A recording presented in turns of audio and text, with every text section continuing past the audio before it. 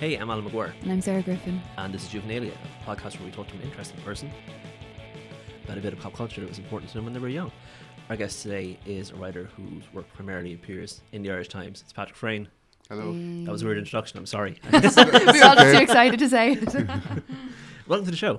Thank you. We're very big fans. I brought comics. Yes, it's very exciting. So we've talked on Roast Chestnuts twice before, but this is your first Juvenalia appearance. Yeah. So what are you going to talk to us about? I'm going to talk about 2000 AD because when I was in my early teens, it was one of the first things that kind of blew my mind and introduced me to loads of other stuff. And I've kind of realised as I got older that all of my favourite stuff is kind of like is Trojan horse thing, where it's meant to be one thing, but actually kind of shoehorned into it is like the writer or the artist's obsessive interest in other more arcane, esoteric, weird things. And 2000 AD was this amazing comic that it's still around, but its heyday was really in the 80s when I started reading it.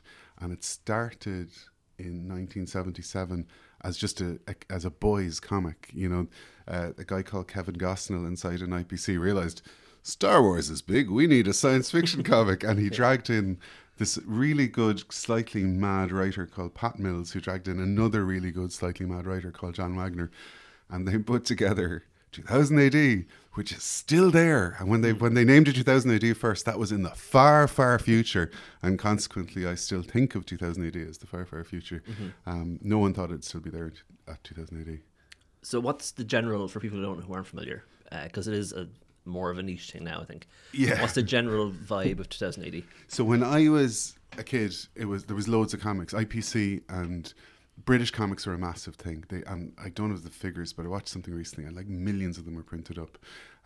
So there was IPC and there was DC Thomson, which was a Scottish company, and they used to do like things like Buster and the Beano, which were kind of funny, supposedly funny, and some of it. I used funny. to love Buster. Yeah, I used to love Buster. Buster was like the alt version of the Beano. It was like the one you got into after the Beano, and you kind of had your own sense of humour a bit. A bit ruder. Yeah. Like it hinted at other things in life beyond just mischievous schoolboys. Yeah. But there was also loads of war comics. So I read loads and loads of war comics, which are also fascinating. Like when you read them now, like Battle and Warlord and Victor, which was all mainly about World War II, but no mention of the Holocaust, no mention. It was just about Trench glamour. trench glamour. It was like no politics at all in brave, the plucky Tommy fighting Yeah. Fritz. That's what it was largely about. We used to have Victor annuals in our school library, and like so I love the Beano and the Buster and stuff, or Buster. So I would like, oh, that's a comic, so I will enjoy this as well. And I was like, this is like, what is this? There's one where like it ended with like the Iron Cross falling on a German and killing him, and that was like, yeah, the Iron Cross crushed him. And so, Well, it's like it's an obsession of mine anyway, that it's totally normal for young boys to play war. Like war. That's like playing pestilence or famine. The idea that it's just fine. Oh, they're just playing war. They're playing killing each other. And these comics were where we used to get our ideas for playing war. And then you go out and violently play war. Even with like Battle in particular used to have, it was Pat Mills who later did 2000 AD. Did a great strip for them called Charlie's War, which is actually really good and stands up, and you can get now in these deluxe editions. So they were always, what I'm fascinated by when I look at the stuff I loved as a kid and a teenager is there was loads of stuff where there wasn't as many outlets as there are now. So if you wanted to do something weird and interesting, you had to find an existing outlet and try and kind of squeeze it in. So obviously when 2000 AD happened, there was already this legacy of kind of anthology comics where you'd pick it up for 35p or whatever it was, or 10p in the 70s. And there'd be 4 or 5 ongoing 4-page strips. And so unlike American comics, which is like one big story, there was always like 4 or 5 stories in these comics. So that was the template for 2000 AD. And the only difference was they got a bunch of mentlers in to do it. And they started to just shoehorn in crazy, crazy ideas that really did expand my mind as a kid. Like the first anti-heroes I read were in 2000 AD because like their big character was Judge Dredd, who's subsequently been made into 2 films, one bad and one good. And Judge Dredd was basically a fascist, and Judge Dredd was a fascist cop in a fascist society, and John Wagner used to write Judge Dredd. And it was a really satirical society. Like they'd take things, like it was meant to be a megacity 1, which is like this massive post-apocalyptic city in America, except they all had like, all the blocks had names of like British TV characters. So there'd be Rod Hullblock or, you know, I don't know, like it was Esther Ranson Park. There'd be all these kind of things. And then they'd satirize. I mean, they got pulled off the shelves for a few times for satirizing big brands and taking the mick out of, you know, certain ads that were on TV. And it was just really witty, really clever.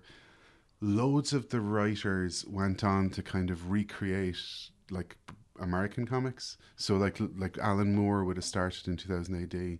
He did this amazing anti-Thatcherites like dystopian strip called Hallow Jones, which is about this unemployed young woman in a futuristic city, which is like loads of bands used to wear Hallow Jones t-shirts in the early 80s. It was a gateway drug to cooler stuff.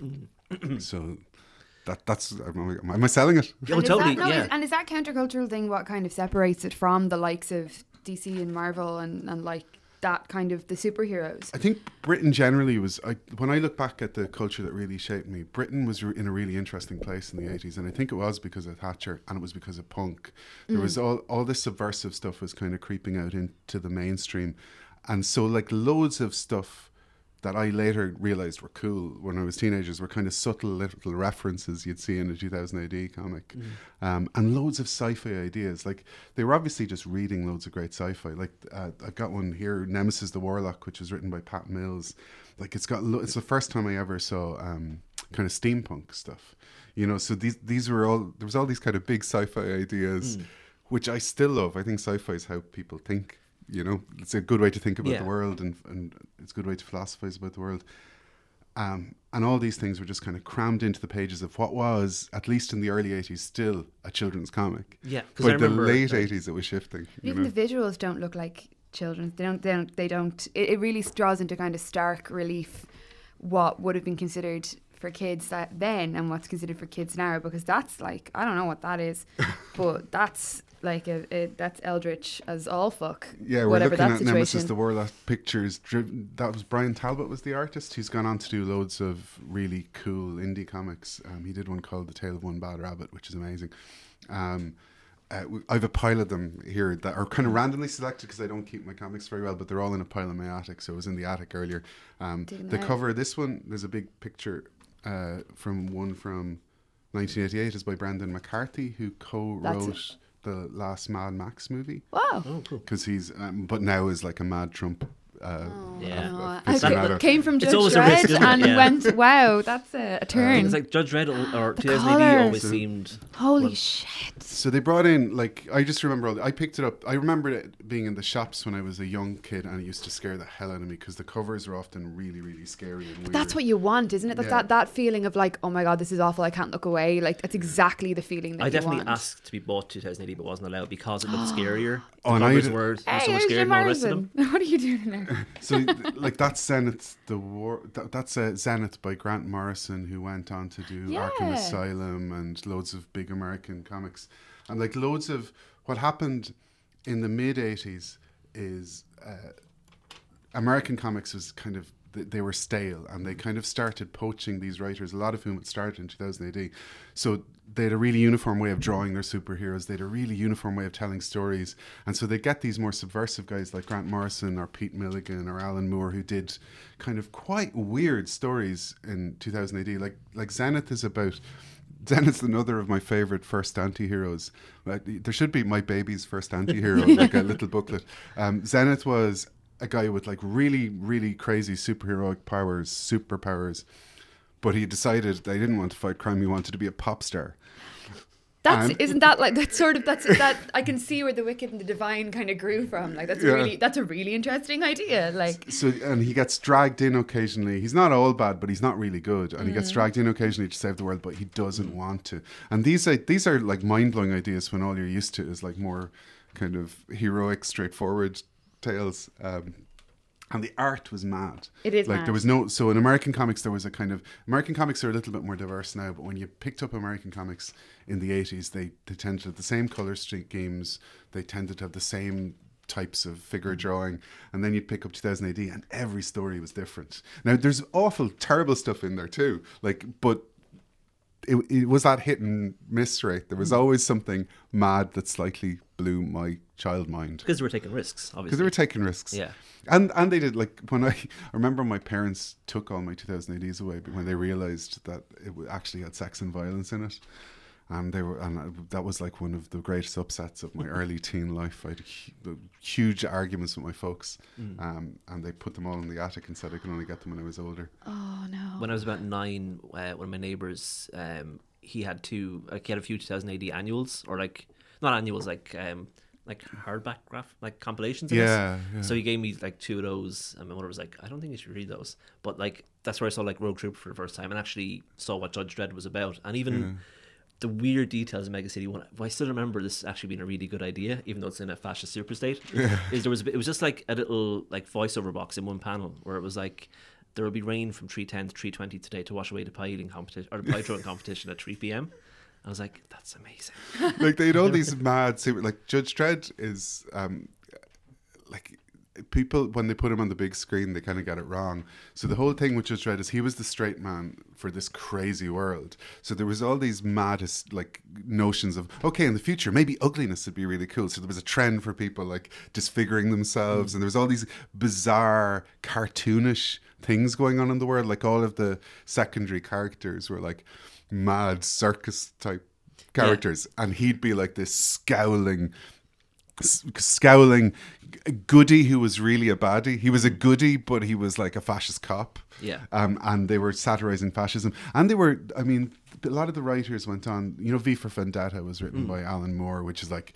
And for my fucking sins, I think that is my favourite comic book.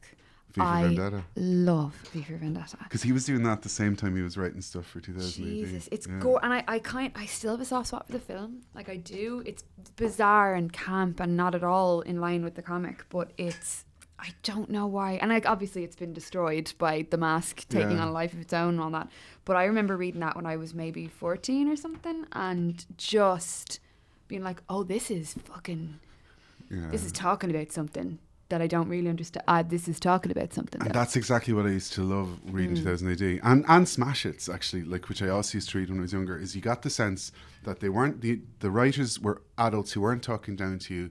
They were telling you stuff that you didn't quite understand yet, but they had confidence that they knew you'd figure it out in a while. So you'd be reading things, there'd be references to books, there'd be references to music, there'd be reference to philosophical and scientific ideas. Yeah.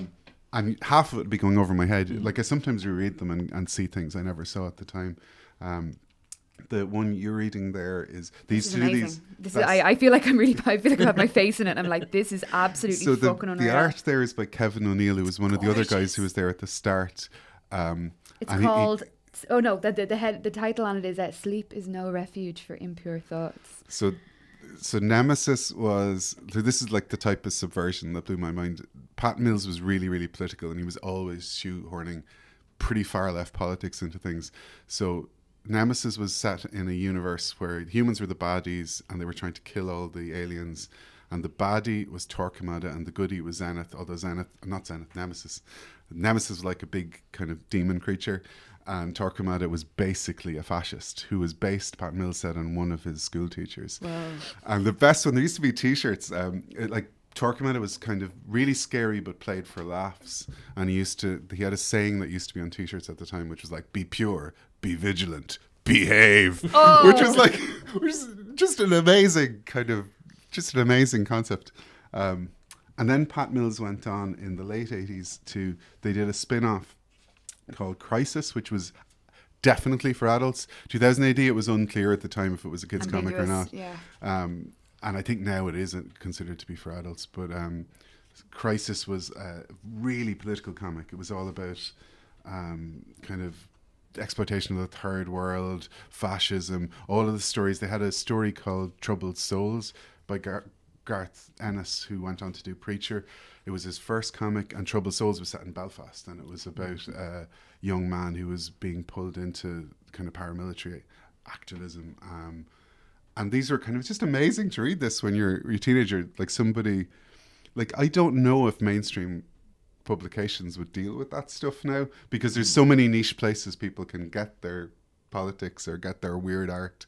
But a mainstream, like, a publisher wouldn't cover, like, and fantasize for the want of a better like phrase, but they wouldn't do the science fiction mirror of current affairs like in that direct conversational way now. I don't think. I think we live in a kind of a I think people are a bit more careful, or not more careful, or like afraid or sanitized. Definitely not something that falls in between like, could a child pick this up or a teenager pick this up? Like comic books now are like, I have a long running protest against all Marvel and DC content that exists in the world, because I find it exhausting and alienating. But it's very much about selling toys as opposed to saying something. Does that make sense? But I think it's because, I mean, it's one of the few benefits of there being less outlets is that there's, so if somebody wants to let their freak flag fly, they have to find a way of doing it in a mainstream place. So 2000 AD still exists, but it's a very niche thing now, I think. And I think everything now has a sense of who its readers are. Yeah, it's more targeted. Or its watchers are, or its listeners. Whereas I think in those days, when I was growing up, a lot of the things I really liked were ostensibly aimed at one thing, to get permission to do it in the first place. Yeah. But then the people working there, like in Smash Hits in the late 80s, I think me and my wife Anna are always saying that our sense of humour is just grew from Smash Hits. Because Smash Hits was like doing all the things a teen pop magazine should do. It was giving you the lyrics, it was like giving you these posters, it was giving you these interviews, but they'd like ask questions like, so Van Halen, does your mother golf? And then they'd have these conversations that were clearly coded ways of talking about class, or just taking the piss out of kind of cliches. And it was because it was like Sylvia Patterson, Tom Hibbert were kind of two of the main writers, and Neil Tennant, who went on to be the Pet Shop Boys. He was one of the early editors. And they were coming from punk. They had a sense of subversion. They loved pop music, but they knew you could simultaneously love something and take the piss out of it. Which is the best kind of humour, isn't it? Which is the best kind of humour. Because it comes from love, and it comes from like a total knowledge of something. Because that's the problem I have with roast battles, where the only good roast battles are where the people really know each other and the insults are super specific to that person. Yeah. And sometimes roast battles, they can just be like a generic about that person's, race or height or something. Yeah. Whereas when it's about that person and how bad their career is, for a very specific reference to something, that's good. And that's what Smash Hits did, where it knew Duran, it knew all five of them and knew everything about them, so it knew with pinpoint accuracy how to take the piss out of them, but from love as well. And they play along, and and actually, I mean, I think lots of things about, this could be just the ramblings of an aging man, but when I look at the 80s, I think loads of things occupied that weird space. Like if you look at there was loads of bad pop music, but if you look at the retreads of Top of the Pops, there's kind of really weird pop stars. Like Culture Club were a weird pop group. The Pet Shop Boys were a weird pop group, and they were huge. So you always felt like, and it's partly because they weren't like pop stars now, not to denigrate, because some of them are amazing, but a lot of them were coming from countercultural places in the first place, and they'd kind of ended up in the mainstream, which is the best way to be in the mainstream. And which is the best, like, it's my favorite type of art, is stuff that I wrote a thing recently about stuff that's better than it ought to be. It's stuff that has no business being this good or this clever, because it's too fucking weird. Yeah, this is technically meant to be the stuff that the just cut off stuff that we're giving the children, or the stupid kind of I don't know, poppy stuff that we're giving to people who don't think about stuff. But actually what the writers are doing is they're making something, they're crafting something with love, and they're ticking all the boxes. Like in 2080, I guess the boxes that had to be ticked were a certain amount of violence and weirdness and sci-fi spaceships every now and again. But as long as they ticked those boxes, they could do anything else they wanted, and they kind of put all sorts of weird stuff in there. You can get loads of it now in graphic novel form, so you don't have to go kind of tracing for back issues. Yeah, there's full Judge Dredd collections, like from all the way up from 77. And there's Nemesis. I got a big, thick, kind of 200-page version of Nemesis recently that has like. Have they ever inked them? Coloured them? Yeah. No, they used to do reprints for America that they'd colour. Yeah. So it was to do with the costs. The details are fucking, like, you couldn't colour that. Like the details, these images are not like chill panels that kind of allude to action. There is a lot visually happening on every fucking page. Like, it really moves. Yeah, they bankrupted a lot of their artists because the artists put so much in effort. Yeah, the and like details. Kevin O'Neill stopped doing comic art for ages. He just did designs and covers because of how much he'd spend working on something like that for very little. And there was a big fight then with the original owners of 2000 AD about rights. A lot of the artists wanted to have the rights to their art and their characters, and I think that was resolved eventually, but it left a lot of really talented writers and artists bitter. Like they packaged Zenith recently, the superhero one I was telling you about, and I think Grant Morrison had an ongoing fight with 2000 AD over who owned it. I don't know how it resolved in the end. You see, it's odd when you're working in a stable of characters and the level, I just cannot get over the level of detail that these drawings contain and how gutting it must be to work so hard and so closely on something that then ultimately realise doesn't belong to you. But it's like, it's different when you sign up for it. Yeah. Yeah, it's the work for hire thing. It's different when you sign up for it and you go, cool, I'm going to visit this character. But originating it and things like that is kind of more messy and complicated. What's striking me holding these is that, like, you could really, I can imagine being little and just looking at these pages for hours because, like, every panel has like 5 things going on. Like, it's really, there's a page I'm on at the moment that has a sphinx on it that is absolutely gorgeous and heartbreaking looking. And you could just kind of look at these pages for as long as you want. Like, I reread these comics. These are the ones I kind of lost interest in the 90s. There's another one, I'm just showing them comics now. There's another one, Swifties Return. So they did lots of kind of these particularly towards the late 90s. There was late 80s. There was a lot of other comics. There was a great one called Deadline that Brett Ewins and some other people did, which was specifically an overlap of comics and pop stars, and that's where Tank Girl comes from. And Jamie Hewlett, who drew that Swifties Return. I can see Tank Girl face on this. Jamie Hewlett, who also did Gorillas with Damon Albarn. Oh my God, and it really, those faces, they really are Gorillas faces. He worked a lot for 2000 AD, and Pete Milligan, the guy who wrote that, did loads of great stuff like Shade the Changing Man for DC Comics later. And there was this kind of trend towards the late 80s of doing more explicitly hip stuff, which was cool if you don't understand what hip is and you're like, well, maybe I don't want to be a fascist policeman in Mega City 1. Maybe I want to be like a hip guy who knows about bands and who works in McDog Burger and happens to go on time travel adventures.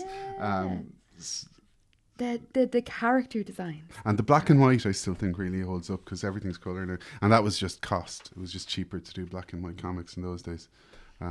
They started doing these full colour painted things in the kind of late 80s, early 90s, some of which are great and some of which are kind of overkill. Cause there's an ad here in the back that says, dare you dial the Labyrinth of Terror? And it seems to be like a phone game. Have you ever seen this? No. The gauntlet is cast down, the evil unfolds, squirming, slithering horror. Will you take up the challenge, pit your skills against the forces of chaos? Face searing fireballs and the moans of hellish demons in this vast, dank dungeon. Fame and riches await the courageous. The telephone is your gateway. Dial if you dare. Steve Jackson. Let's see if it's still there. Presents FIST, Fantasy Interactive Scenarios by telephone. What the fuck is this?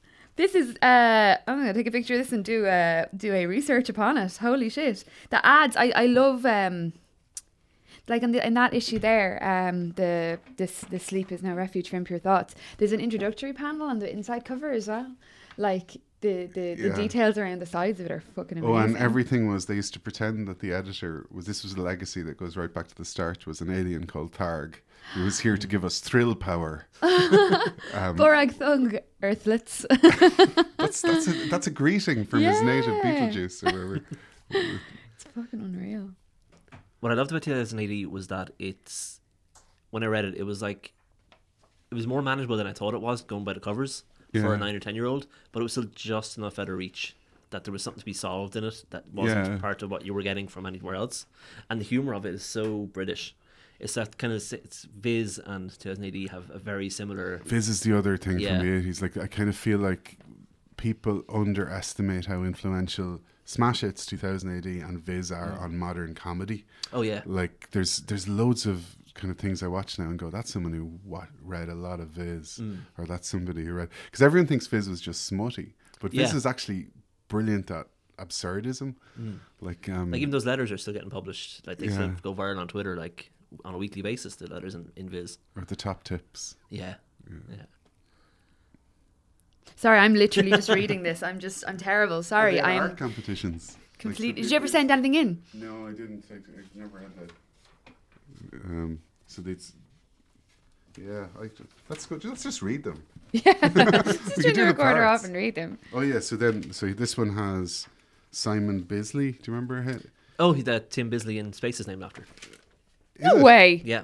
Of course he is. So Tim. That's he Simon was Pegg like is definitely that motherfucker. Oh, who Simon Pegg was a 2008 grew out person. of this yeah. world. So he was a fan favorite because he did these like beautiful, fully painted art things, and then he realized that he was being bankrupted. A lot of them. They are A lot of them beautiful. did this amazing work and then never did stuff of quite the They're same almost quality. like Francis Bacon paintings. Yeah, the bodies are a bit like Brian Froud, who used to design for Labyrinth for Jim Henson as well. They're fucking unbelievable looking.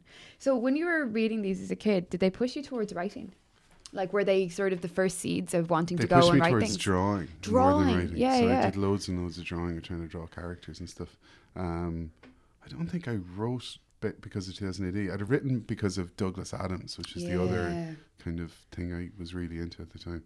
All the nerdy stuff from the... I got a cassette tape of the Hitchhiker's Guide to the Galaxy radio play when I was about 10, and my dad gave it to me, and I used to listen to it on a Walkman over and over and over again. And then when I was a little bit older, I got the books, but I was also equally completely fucking obsessed with it. But that humor then, even within Douglas Adams, isn't far from the kind of Viz humor, like that kind of like it's very funny, like all the way through. Like There's his a writing is so trend. funny. There's a kind of trend in British comedy, like, so I think Americans are always like, America caught up in the 90s maybe. Who Yeah, knows? But I think there was this trend of mainstream humor in Britain was always subversive, like in the mainstream. You can go back to things like Julian and Sandy on Round the Horn, which were like, they were clearly meant to be two gay men, and they were speaking in Polari, and this was on mainstream radios on BBC. I think British people had a high tolerance for kind of taking the system down from the inside, because it didn't really take the system down, as we all know. Even As stuff we- like I'm Sorry I Haven't a Clue, which is just this completely anarchic, like Mornington Crescent. When I first started, I didn't hear that till I was like 21, I think. But the fact that was a mainstream radio thing, for anybody who doesn't know what Mornington Crescent is, it's a game on a panel show where there's no actual rules. Everybody just pretends there's rules, and they name tube stations. And the audience plays along, goes, oh, when someone names a particular tube station. And then eventually someone will say Mornington Crescent, and everybody will cheer, and that's the end of the game. Whoa. And that was like on mainstream, like Radio 4, I guess, for like 40 years. We They even would do think it of every things like week. fucking Shooting Stars and like you know like they Yeah. they were really bananas. Like it was just absurdity all the way down, and kind of a fearlessness to it as well.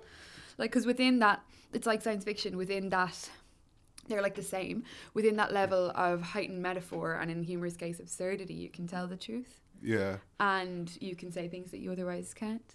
You know. I just think people were just let get away with stuff because it was like, they've nothing else. Let them have that. Let them have that. Poor fucking freaks. Yeah. Yeah, I still have piles and piles of these up in my attic, and they're all in, I'm not very organised, and they're all in, not like, some of them are falling apart. This was like a random selection of the 80s ones. The feel of them is unbelievable. Yeah. Like, you kind of forget what that newsprint kind of, it's not newsprint paper, but it's that really particular kind of paper feels like. And it's so heavily inked as well. Like, you can feel the print on it, you know. Yeah. I used to just love getting them with stuff. Things are better than, digital foggy stuff. Things you can hold. I like things you can hold. I miss things you can hold, and that's kind of, I think that's what when I disappeared into the pages of it there, I was like, Jesus Christ, I really miss holding like tangible bits of culture, like ASMR. Like, there you go, tangible bits of culture. Do you get the ASMR thing? No, I think it's a sex thing, and everyone's lying. I do get it for some. I get it for the wood tapping ones. Do you? Yeah, the wood tapping ones work. And I don't think it's a sex thing, but I do. Yeah. I'm always a bit like, I used to get it from people really boringly explaining things. the tingles. Yeah. Yeah. Erin For Fernov years. is a complete, like, she is convinced that it's the most like important thing in the world. She didn't know that she had it for years. Yeah, She me has too. it for loads of things, and then when she discovered what it was, she was like, I'm changed. I used to get it when somebody really kindly but boringly tried to explain something to me. I'd go, oh, okay. and I'd get the ASMR thing, and then somebody told me about it, and I went, "That's a thing." Yeah, there's many YouTube channels where people Yeah. will boringly Yeah, explain I know. things to you. I think the mouth sound ones are disgusting, and I will I- shut all of I- those Yeah, down. I agree. Yeah, But- that's where I'm just like, there's something here that I think someone is lying. I Yeah. think somebody's lying. Like, I know that there are definite, like the tapping thing, I don't feel it, but I kind of see where you're coming Or from. like And, fingernails like, scratching on wood as well, like kind of woody sounds, I guess. yeah, Works. the sounds, I just don't think I've ever felt it. There's lots of sounds that I enjoy, abstract noises, but I don't know if I get the sensory meridian like response. Definitely have. But I also think there's something weirdly dystopian about the videos. Oh my like God. I feel like there's something wrong. Yeah. I feel like it should have Uncanny been. Valley, like. Yeah. It probably should have been something people didn't realize was a thing and just had. Now that it's Yeah. been spoken, I feel like something is breaking There are in the people world. making big money from just whispering into Yeah. microphones. Feels like something from 2080. Yeah, you couldn't make it up. Yeah. Do you know, even 6 years ago, like when the Whisper community was just starting to kick off and you're trying to explain, I remember trying to pitch a piece on it to RTE, to Arena, and they were like, that's not real. And I'm like, no, it is. It really is real. But It's really real. it's fucking big money industry, you know? Yeah. But the tactile thing, maybe it's not the sound of it, but like holding, like I write on paper instead of in the computer most of the time. And there is something about holding and touching things. And I don't know if people still go and get regular comics in the same way. They do, Like- but I think that the difference was, like, if you're a comics person now, it's a thing. Again, it's like a niche. Yeah. Whereas this was up on the newsstand along with, like, The Economist and Woman's Way, and it was like, Oh, it's just mixed in. it was just mixed You in. can just You'd come go- across it. You, which you you don't go now. to the newsagent and get Oh. 2000 AD. You wouldn't go to a specialist comic shop. So it was Right. like a lot of those 20th century British comics, they were just a children's equivalent of getting the newspaper. So once a Yeah. week, your mum or dad would buy it for you, or you'd go get it. Do you think it'll ever come back? Like My that's an 9-year-old internet- nephew still gets to be now Oh, there you go. every week. There's hope. Yeah. You know, Yeah. and is it still in that lovely newsprint? Yes. There you go. Oh, yeah, it is. Yeah. Is it all reprints, or is it? No, they're new because Dennis has like a new haircut now and stuff. Okay. Ooh, And Is he work, cool? Dennis. I think he's a little bit cool. Yeah. Does Dennis the Menace have an iPad? Probably does. There's Dennis def- the Menace loves ASMR. the amount of menace he can get up to an iPad is just doesn't not worth thinking about. Fucks the iPad through somebody's window. Menace. I'm menacing. Book y'all.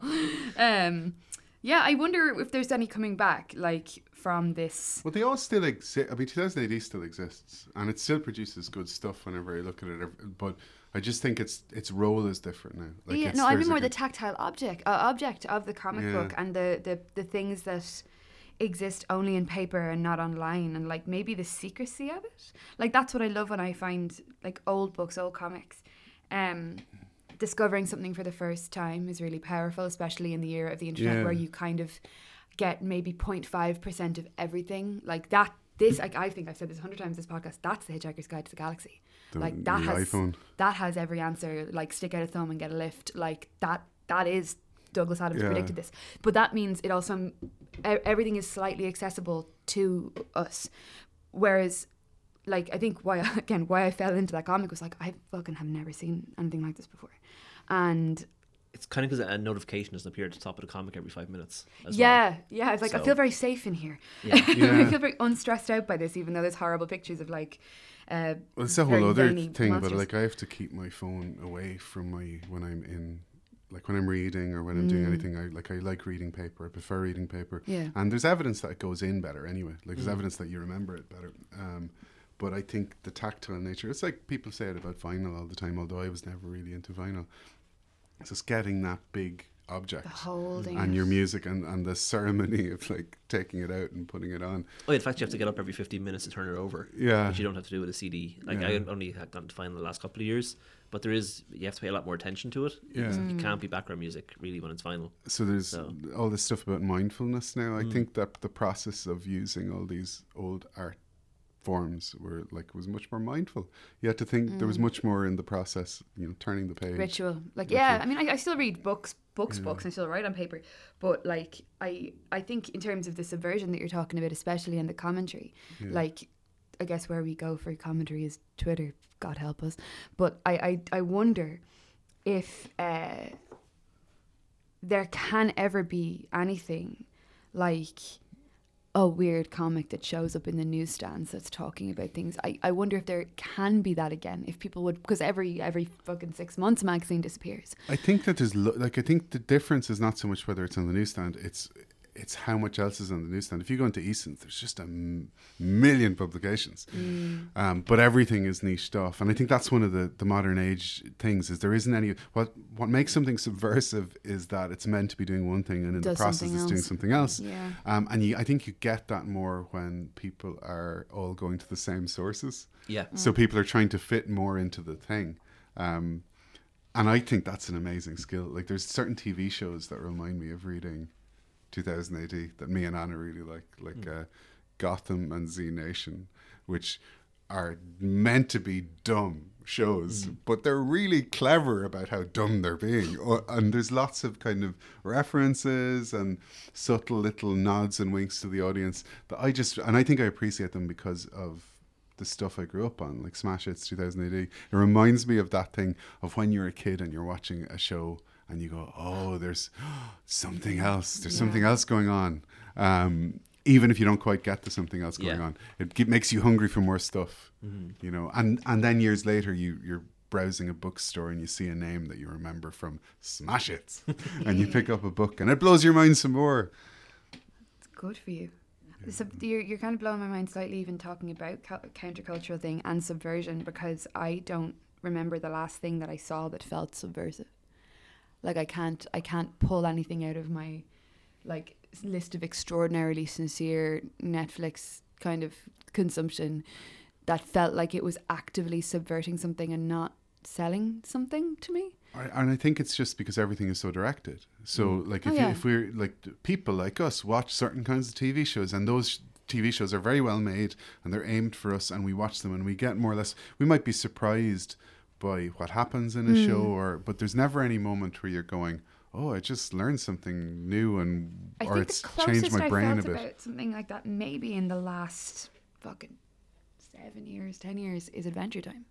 That's probably Adventure Time is a great thing example of them doing something completely, like tricking the network into, well, Steven Universe is a bit like this as well, tricking a network into allowing you to have a children's show that's actually about existentialism and like the boundaries of reality. There's a massive backstory that's totally unnecessary but brilliant. Yeah. Like, there's no reason for Adventure Time to be as good as it is. That's it. It says no, because it's a bunch of brilliant fucking weirdos who are trying to do something unique and strange. Like, I always forget that it's good, because there are like t-shirts and fucking mugs with Jake the Dog's face on it everywhere I turn, and I get really repelled by stuff like that. And every so often me and Kerry will be like, watch a bit of Adventure Time. I'm like, I don't know if it's any good. And then I'll sit down and like bawl my eyes out or have my brain fucking removed from my body, or it's incredible. But it is pushing back and it's doing something that it shouldn't be doing. Buffy the Vampire Slayer was like that in the 90s. Right. And like stuff, like, I think if you want to do something subversive, you can't start out with prestige television. You can't be making True Detective 4 and be genuinely subversive, because everyone's expect, oh, we're going to see some really screwed up stuff now, and like some really, really boring dude is going to preach at us for a while, and we know exactly what that's going to be. I hate True Detective. I fucking hate True Detective. I fucking hated it. I really like. I didn't like season 2, but I like season 1 and 3 a whole lot. So for the record, I didn't like season 1, and he ripped off Alan Moore. Oh really? And Hannibal, sure, just fucking came in all this fucking bodies stuck up on deer horns and shit. I was just like, I literally saw a television show with that earlier on today. The speech that Russ Cole gives at the end is the flat circle. Is that the one? Well, he's this one about the dark and the light and the the stars and stuff. The stars, and that's directly taken from an Alan Moore comic called Top 10. Sickener. A lot of people noticed it. So you're wrong, Alan. I'm perfectly happy to be wrong. This is the only subversive thing about True Detective, is that you like it. You know, it gets an unfair rap, and it's because of fandoms. I kind of hate fandoms now. I'm kind of got like Rick and Morty is so much better than its fandom will let you believe, and the t-shirts and pennies will let you believe. I'm afraid to say out loud that I enjoyed it.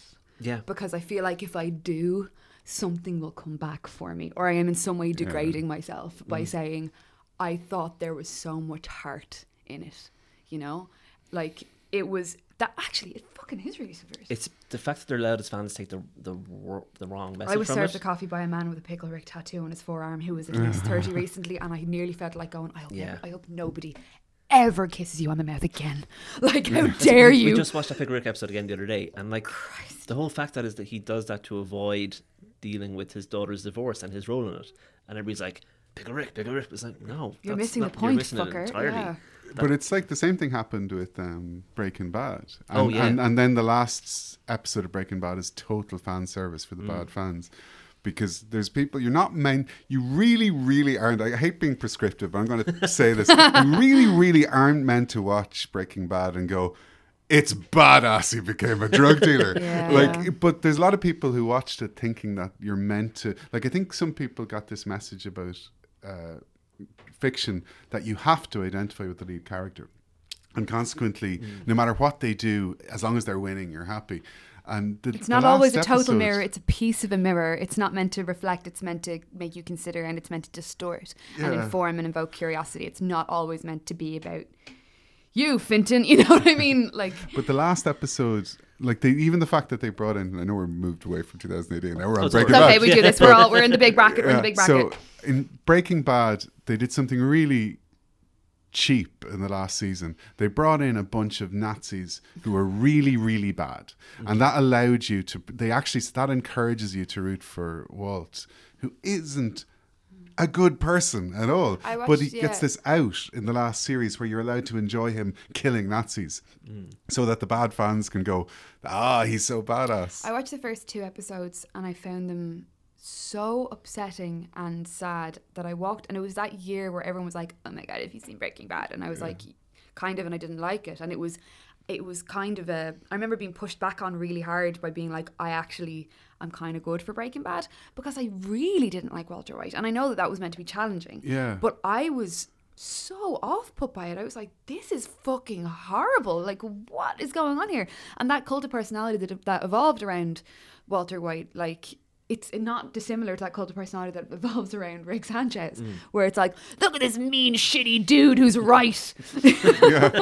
And I don't know what is wrong there. I feel like there's such a disconnect from what the thing is meant to be doing, because Rick and Morty is like, I would also, by the way, never recommend ever going and looking on any sort of Rick and Morty fandom, because then there's the dudes with the Pickle Rick tattoos, and then there's a large cohort of people who write a lot of fan fiction, which is Rick Morty / like, God. more than you want to fucking have to deal with. I was like, I they should shut the internet. They should down. shut. Yeah, They like, we have fucking beaten it. So there is legions of people who are obsessed with this show for like a myriad of really fucking weird, like, not sound reasons. But there's the episode where Morty shows Summer their graves in the garden. That's amazing. It's fucking amazing. It's the fucking first amazing. episode, that was great. That's the moment I realized this show is proper subversive. Yeah. Is it the 4th episode where spoiler alert? Do we Yeah. give spoiler alert? It's old. No, we do not. The 4th episode where they abandon a universe, go to another universe, so that Morty now knows that none of his family are really his family, and they bury the bodies in the garden, and then they just move on. Yeah. That's just dark. Oh, it's fucking proper so dark. There's an episode in the season where they just start crying in the spaceship. Yeah. They just start crying like, we can't keep doing this. This is just too much. And Sorry, like, I'm laughing because that was really funny. but the thing is, like, if I saw someone, like, we're saying all this and loving Rick and Morty, but if I saw someone in a Rick and Morty t-shirt, I'd be like, ugh.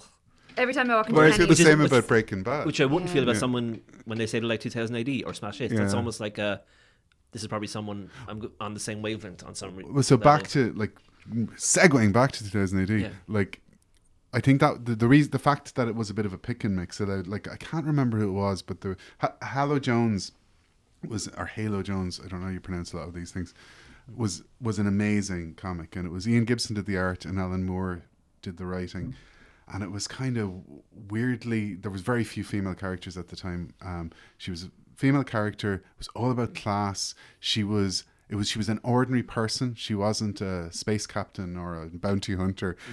And that comic became hugely culty. So loads of bands, I remember seeing a band on Top of the Pops, and one of them had a Hallie Lowe Jones t-shirt.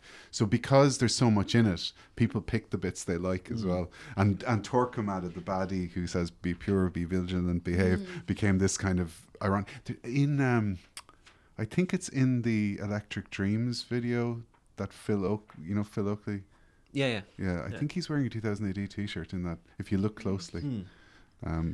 Like it just snuck around, I guess. And t-shirts like that, like on the Breaking Bad Rick Sanchez fucking conundrum, you would have to go a long way out of your way to find that shit, right? Back then, like they weren't everywhere. Like you probably had to find one or get one printed, or like I would say it was harder to get things of this. Do you know what I mean? I can't remember. Like I don't know if the people got them made or if they did sell t-shirts. Like I remember when there was no comic shops in Dublin, and then Forbidden Planet opened on Dawson Street in 1989 or 90. I could be totally wrong.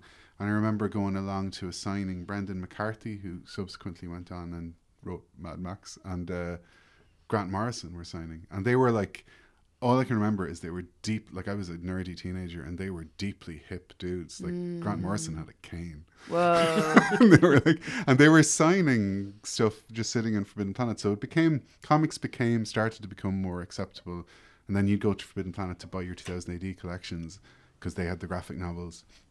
And you'd see the other stuff that the artists were doing, like Alan Moore did Watchmen, and Grant Morrison did Arkham Asylum, and there was and Watchmen was fabulous as well. Yeah. Like they were gorgeous. I don't observe the film or subsequent anything, but that original yellow volume, like again, I got that around the same time as V for Vendetta, and and again, it was saying something else. But it's another example of the bad fans, because like people, I think the people who've remade Watchmen and made the film kind of missed the point of what the comic's about. Oh, Zack Snyder and Alan Moore's look at all these broken fucking people, you know. So look at all these lonely fucks. Alan Moore's kind of almost apologized for that. Like a lot of the comics he made.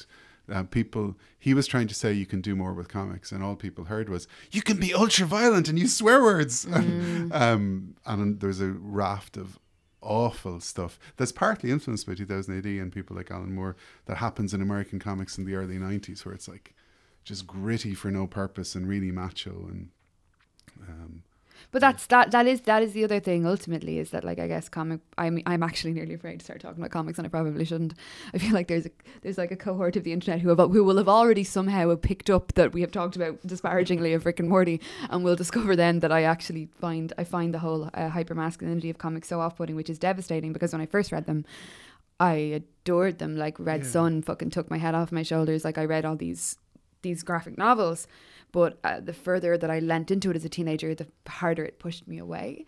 And I kind of get real mad about it, like properly. Well, like that would have been like the Rob decaf, Liefeld kind of era, was when you would have been reading comics, I guess, then. So I love Rob Liefeld. He's so terrible. Did you ever see that article just of like his 20 worst anatomical things? Yeah. I read that like once a year. I just love it. Because actually going through this, all the women look great. They look like women. There's a couple of like. There's still a bit of sexualization, but I think like a lot of the people like a lot of the things that like those fans of comics give, can I say officially, a lot of those people are just doing it wrong. They're understanding comics wrong, and they I do like being prescriptive. They are doing it wrong. Like there's amazing, like one of the things that I always get annoyed about with comics is it's my favorite medium since 2000 AD. I was at Decaf yesterday, you know, the the fair. Was it good? I bought a bunch of stuff, and there's amazing things you can do with comic that's away from superheroes and adventure comics, but the medium is so dominated by superheroes and adventure comics. And I guess what 2000 AD did at its best is it tried to shoehorn other stuff and other ideas into that. And that's what was kind of subversive about it, because you went along to read it to be to read adventure comics, but then you got a dose of subversive humor, you got a dose of class politics, bit of Thatcherite satire, and you learned about anti-heroes. Like I actually think the main thing, like I don't think mainstream culture really started doing anti-heroes till the 90s or noughties. No, I was saying, because they did a Punisher film in the 90s, but it was like he was purely a hero Punisher. He wasn't, the anti-hero Punisher wasn't until like noughties, I think, especially in TV. Yeah. Like Tony Soprano, I guess, was what, 99. So, and maybe the entire cast of 6 Feet Under. 99 as Because well. half of the characters, not well, I could be Is exaggerating. Homer Simpson an anti-hero? These are the questions. That's a good question. Flawed parenting. But yeah, it's a really good. I don't know if I remember reading anything as a child that had a protagonist who might have been a kind of a dick. So the whole thing was, say, Judge Dredd, like, was he'd be the hero in certain contexts, and then he'd be the baddie in other contexts. Like, there'd be some things about there'd be a democracy movement, and he'd be the baddie in that story. Then there'd be another story that was about crime, and he'd be the goodie in that context. But you knew reading it that he was not like whiter than white, that he was like a pretty morally grey kind of character. And loads of the characters, like Nemesis as well, and Zenith, my favourite ones. Well, it's actually good because you say he's morally grey, but it's because he's following the law to the letter of the law. Yeah. So the fact that the law itself is morally grey is a really interesting lesson to take from Judge Dredd, I think. Yeah. Which a lot of centrists could probably take notice of. Yeah. There's actually there's talk of a TV series of Judge Dredd kind of spinning off from the last film, which was decent, not perfect, but decent. Yeah. Because they did an awful Sylvester Stallone one in the 90s. Oh yeah, where So I was going to wear say, the was mask that for John most of it. Travolta? I was like, no, No, Sylvester Sylvester Stallone. Stallone. Yeah. May as well have been John Travolta. Yeah. Yeah. We could just go and read comics. Yeah, let's I think we just go should read just do comics, that. everybody. Sit under the table and read comics. Yeah. So, is there like a certain arc of Judge Dredd or anything, or certain 2000 AD thing you'd recommend someone to start with? Yeah, where do people come in if they were going to Yeah, start? because it is huge. Well, you can get the collected versions of different stories, and ones I've reread recently and still think are great are the Zenith comics by Grant Morrison. I think there's 4 books of those. You'd get them in Forbidden Planet. Grant Morrison and Steve Yoel did the art. Anything by Alan Moore. Alan Moore did that Halo Jones thing with Ian Gibson. He did a really funny comic called DR and Quinch, which was about it started as a one-off about 2 alien juvenile delinquents who come to Earth during the prehistoric age and screw with the planet and basically leads to us. But then he did a spin-off series about Deer and Quinch, which is really funny. It's just called Deer and Quinch's Guide to Life, and it's 2 kind of hip-speaking college students from like another galaxy. Totally. Cool. So, where can we find you on stuff, or where can we find your stuff? Follow me on Twitter. Yeah. Yeah, they give him good tweets. Give him good tweets. So, thank you so much, Patrick Rain. Thank you. That was for coming, 2080. Patrick. Thanks, everybody. Oh, wait, we should do our things Yeah. before we do that. Sarah, where can we find you and stuff? At Grisky on Twitter and at Sarah Griffin on Instagram. My books are in shops, I suppose. Yeah. Alan, where can we find you? I am Alan_Maguire everywhere, and Juvenalia is Juvenalia_pod on Twitter and Juvenalia pod on Instagram, and we have a Patreon where there's a bonus episode about Scott Pilgrim if And you're there'll be more soon into too. comics and stuff as well. And thank you to Dean McDonald for artwork. Thank you to Cassie for producing the episode. And we're on Tall Tales. This is the Tall Tales podcast. Bye, everybody. Bye.